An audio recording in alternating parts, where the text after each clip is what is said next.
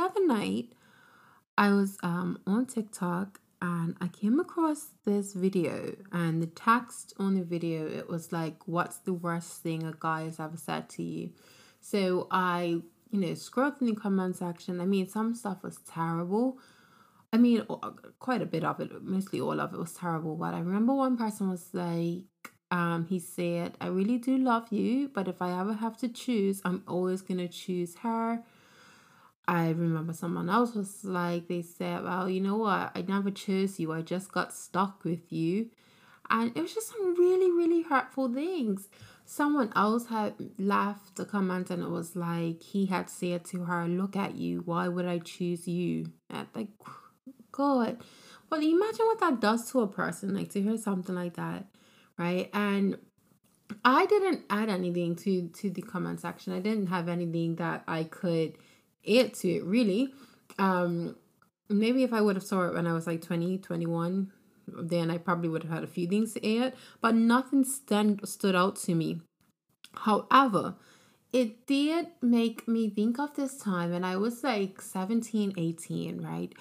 I had a friend. It was a guy friend, right? We had a mutual friend, and whatever, we became friends. He had a friend, and me and the other friend, we had like a little bit of a casual relationship. I remember I thought he was so fine. He was so fine. Like 10 out of 10 my type. I do have a type, and he was it. And this guy, I mean, he must have really been deprived of love as a kid. But anyway, physically, he was definitely my type. And anyway, we had this casual relationship. And me being me back then at 17, I'm sure I was 17, maybe not even 17 yet, probably 16, turning 17, I don't know. I just had to try to force a relationship with everybody. And he was a couple of years old. I think he was already 18. We were all quite young. I think he was 18, possibly 19. But yeah, so we had sex a couple of times, and I was just constantly like blowing him up and just trying to force and wiggle my way in there. And I remember I called him one day and he was like to me, you're becoming a bugaboo. Just told me boldly, you're becoming a bit of a bugaboo. Because I think I had called him multiple times, like he had missed calls from me. And then he goes on and he was like to me, when the call rings 3 times, like if it rings 3 times, like you hang up after that, like don't call and call and call. I mean, this guy was a complete asshole. He ended up having a baby with somebody I knew, and I've seen pictures of them together, like from a few years back, and they look happy in the pictures, but I'm like, what is he really like? Because he was a cold-hearted son of a bitch.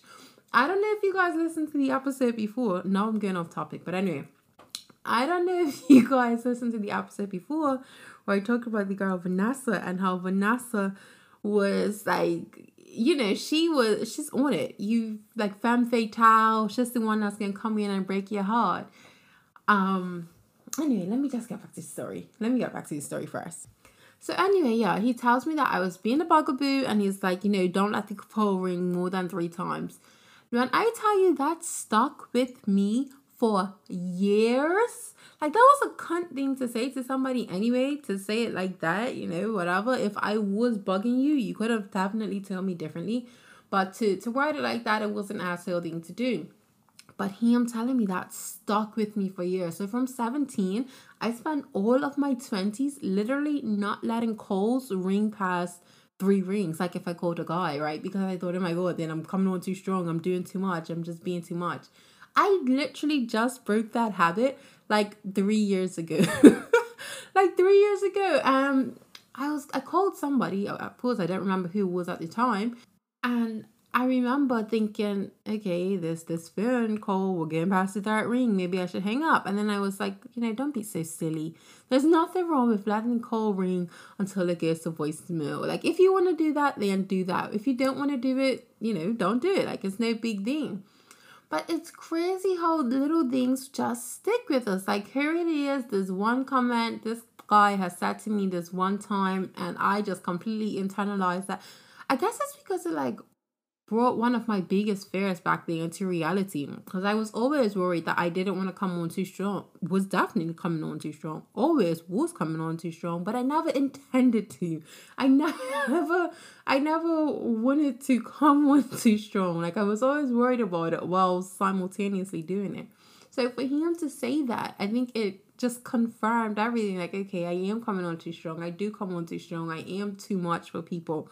Like, how do I make myself not be too much for people? No, he's told me this, so I guess this is one of the ways that I can make myself not be too much, right?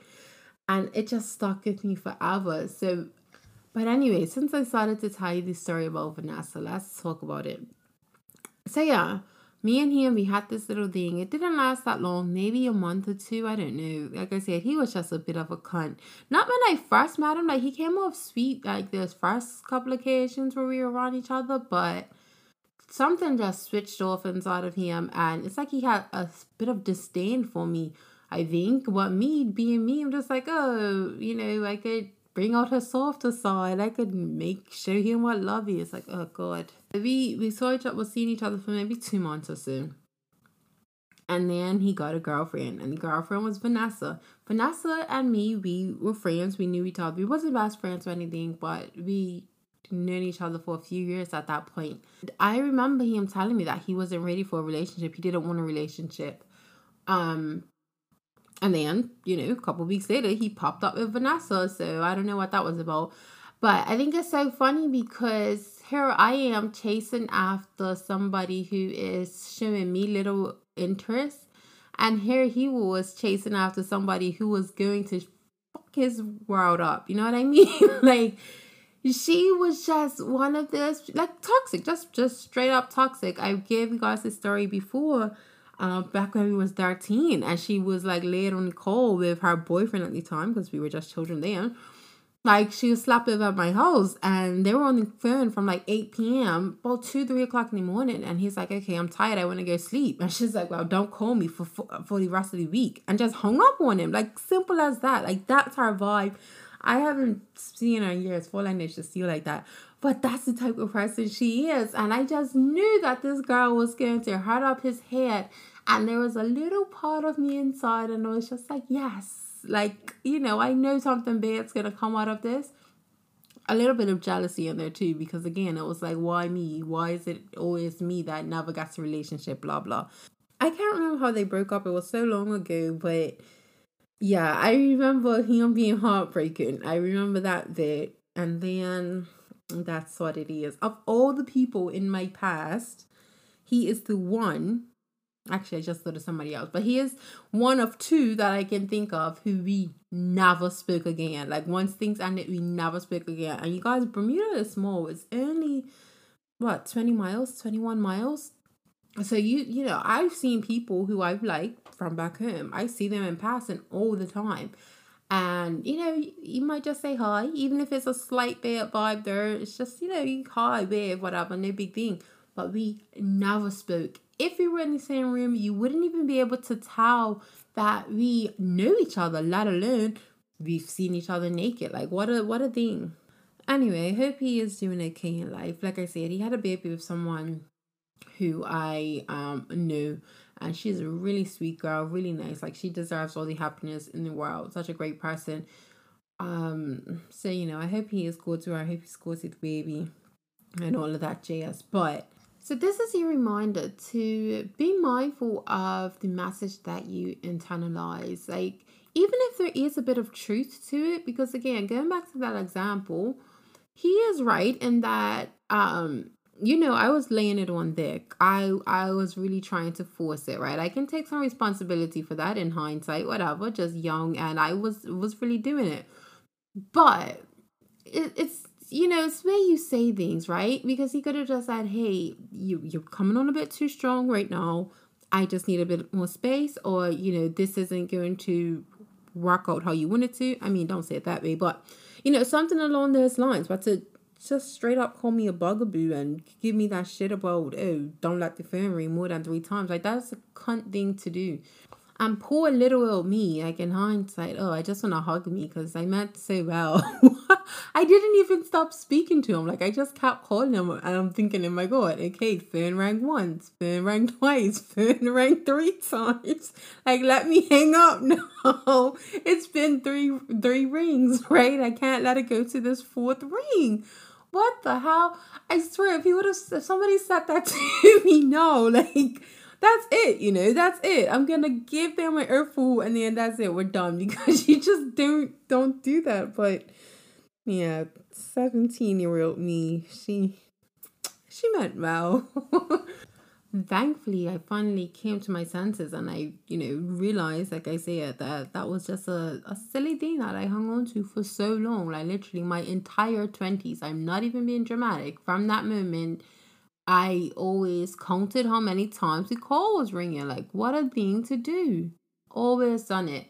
And then I just thought, you know what? No, this is a silly thing. Nobody cares about this. Like, nobody I met was as cold as him. Like, at first I thought he was just like a bit mysterious, and that was like, appealed to me a bit. But he was just a cold guy. Like, he had this coldness to him. Like, I don't know. Like I said, I don't think he was hugged as a child. But I know his mama. Like, I've seen her. I don't know her personally, but I've seen her about back home. And she's quite bubbly, quite vibrant. And I don't know. It's like, I just can't call it. But anyway, again, I hope he's well and, alive and okay. But I'm going to wrap it up here. I think I said thank you already, but I'm going to say thank you again for everybody who signed up for the waitlist for the Overthinkers Journal. I set myself a goal of 5,000 subscribers. I don't know why 5,000 just seemed like a push goal, and I have just been pushing myself. And that's credit to TikTok. It's actually surprised me how much a real TikTok has played in my own personal growth. I think I'm gonna do like a separate episode on that, but yeah, it's just sort of forced me to challenge myself. So my challenge was 5,000, and I'm about 30-something% there, which isn't bad, but I do wish it was a bit more. To be honest, though, that 30-something% is a 14% improvement over the last few days. And I'm just going to keep at it and hope that I get to my 5,000. I had actually set myself a goal of 100K followers on TikTok by December. Again, I don't know why, no rhyme or reason to it. That just seemed like a big number, something to push to. And now here it is, 5 months after setting my goal, and I'm way past 100K. Well, not way past, but I'm past 100K. So we'll see what happens. But thank you to everybody who has signed up. Thank you for listening to this. And yeah, if you can't do anything else today, make sure you be kind to yourself.